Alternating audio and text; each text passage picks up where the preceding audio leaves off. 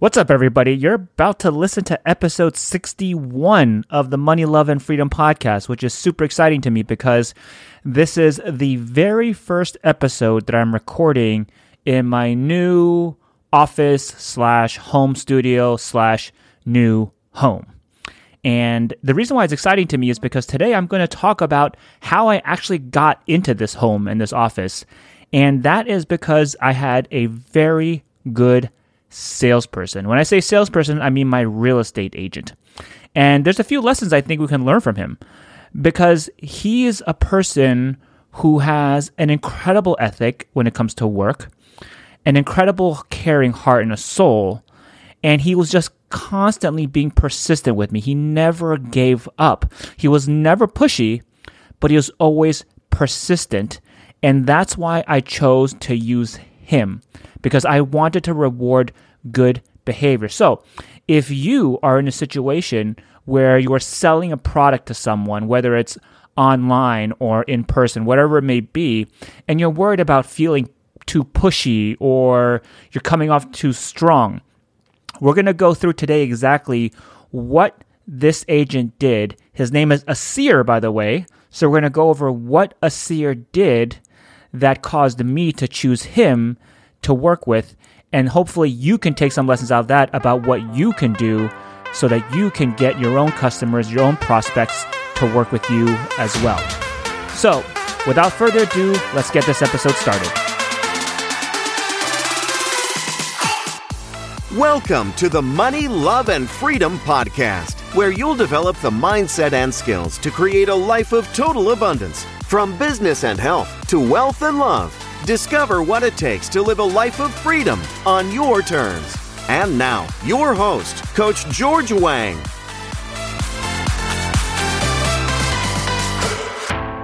What's up, Freedom Fighters, and welcome to another episode of the Money, Love, and Freedom podcast. And as always, I'm your host here, Coach George Wang. And today is a really, really exciting episode for me. And the reason why that is because as I'm recording this, it's basically day one, week one of me moving into my new office / also new creation studio and also my new home. That's right. My wife and I, after living in our condo, which is about 950 square feet or so, have finally pulled the trigger and bought a bigger home. And the reason why we did that is because we're having a kid. So I'm making that announcement on this podcast right now, which I didn't entirely plan on. But yes, we're having a child.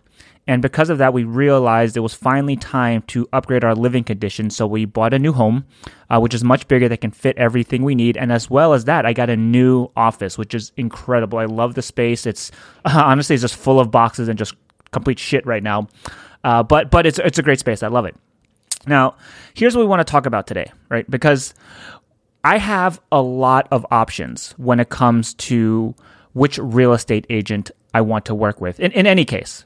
And the reason why that is because I actually sold real estate for quite a few years here in the San Francisco Bay Area, which means, as you might expect, I have a lot of contacts in the industry. I mean, my office alone had over 100 people in it. And I was close with quite a few of them. But there's one that stood out. There's one person who got my business. And his name was, or is, Asir Shahim. And if you're ever in the Bay Area and looking to buy a property, Asir's your man. You know, he's a great guy. He did a really, really good job with us. And I've known him for a long time. But what's really interesting about this is that when I was working in real estate, him and I were actually in the same office. However, we weren't that close. I honestly barely even spoke to him. I think, we said hi to each other in our weekly meetings. And that was pretty much it, to be honest. I never went to lunch with him. I never, and there's a lot of agents who I went to lunch with all the time, like even weekly, right? There's a girl I worked with when we were going around prospecting our neighborhood together quite often, and her and I became quite close, actually, as friends at least. And Asir and I never really talked, not that much at least. But I chose him. I chose him to work with. And there's a few reasons why, which I'm going to go over in a little bit. But let me tell you about why this is important for you as well. Because the real estate industry is really, really crowded. There's a lot of agents working in my neighborhood, at least. And there's not a lot of properties being sold. So it's a really, really competitive market. And there's a lot of people who are trying to sell real estate. So how do you set yourself apart? Right? This might be the same for you. If you're thinking about a new business venture or a new space that you want to get into, you might be thinking, oh, there's so many people, it's such a crowded space. How do I set myself apart? How do I stand out? And that's what we're going to go over today. And I think if you want to do that, you need to be more like a seer. Okay, because a seer did some really, really powerful things. Because again, him and I were not close when we were working together. But there's a few things he did do after we stopped working together, which allowed me or made me choose him to work with when I needed to buy this home. So here's the first thing. The first thing that he did was after I left the real estate industry, he never stopped following up with me. Ever. He always messaged me. He was always hitting me up on Instagram. He was always asking me how I was doing. You know how you can see in your stories who's looking at your stories, and I don't go through it all the time, but every once in a while I'll scroll through. If I posted a story that I wanted to see what kind of attention it would got in order to see perhaps if I could do a longer form piece of content around it or something like that. So I'll look into my story sometimes to see how many people are looking, who's looking, things like that. And I noticed a lot of my real estate agent friends have always been watching my stories, following me on Instagram, all these kinds of things. However, a seer was the only one who constantly stayed in contact with me actually through those stories. So anytime I was sick, for instance, he would always send me a message and say, hey, hope you feel better, right? If I posted something cool, he would always like click on one of those little reaction buttons, which honestly like is not a big deal. Like it's not like he said something up front to me or something direct to me about it, but just that little click showed me that he was actually paying attention to the story that I posted, and he was giving me at least some little bit of a reaction. And what he's been doing the whole time was taking up space. He was taking up real estate in my brain, so I would constantly be thinking of him. And you know what? Almost none of my other real estate agent friends did that. Not a single one. Maybe once in a while, once in a blue moon, but not like a seer. I mean, I was sick. He would DM me and say, how you doing, man? I hope you feel better. When I went into my surgery, I had a surgery this past October of 2020. He was the only person in the entire real estate industry out of the hundreds that I know who said, hope you feel better, man. Get well soon. Let me know if there's anything you need. And I know for a fact that all my real estate agent friends saw those stories. So he's the only one who kept up with me, who kept following up. And he showed me that he actually took a care, like he actually cared about what was going on. And so that's the first thing, right? You want to be like a seer in the way that you want to constantly be following up with people.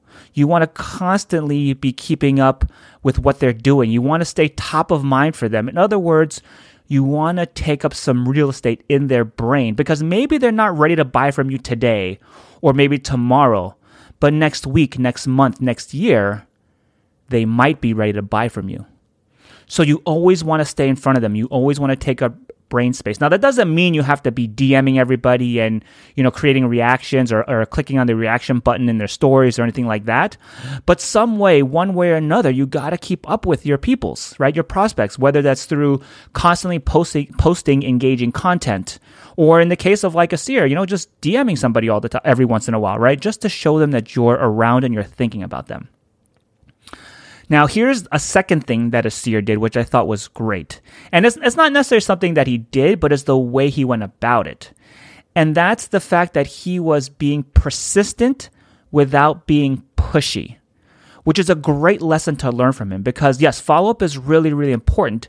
But not only do you need to follow up, but how are you following up, right? We all hate that pushy salesperson. And by the way, pushy, all that means is that when all you're doing is trying to push something onto the customer, the prospect, that they might not be ready for yet, or that they don't think about in the same way as you.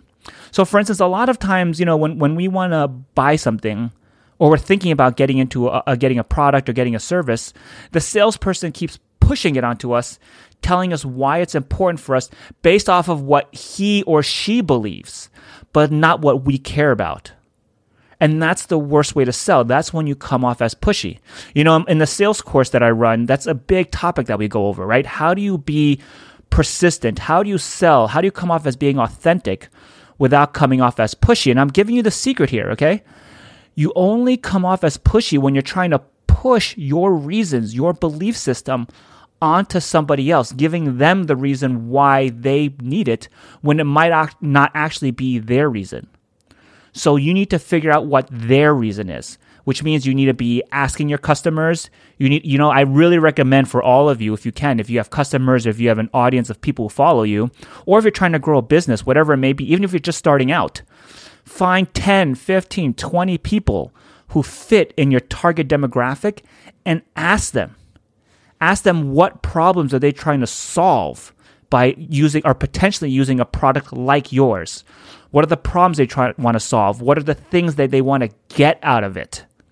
And once you have that information, then you know what your customers want, and then you can craft your message better so that you're not coming off as pushy. So you don't ever want to come off as pushy, but you can be persistent. And persistence is extremely important, because by being persistent, again, that's how you occupy real estate in your customer's brain. Because that's what happens. Because if you thought that your space was pretty crowded, or the business that you want to get in is crowded, guess what? You're probably right. But you know what?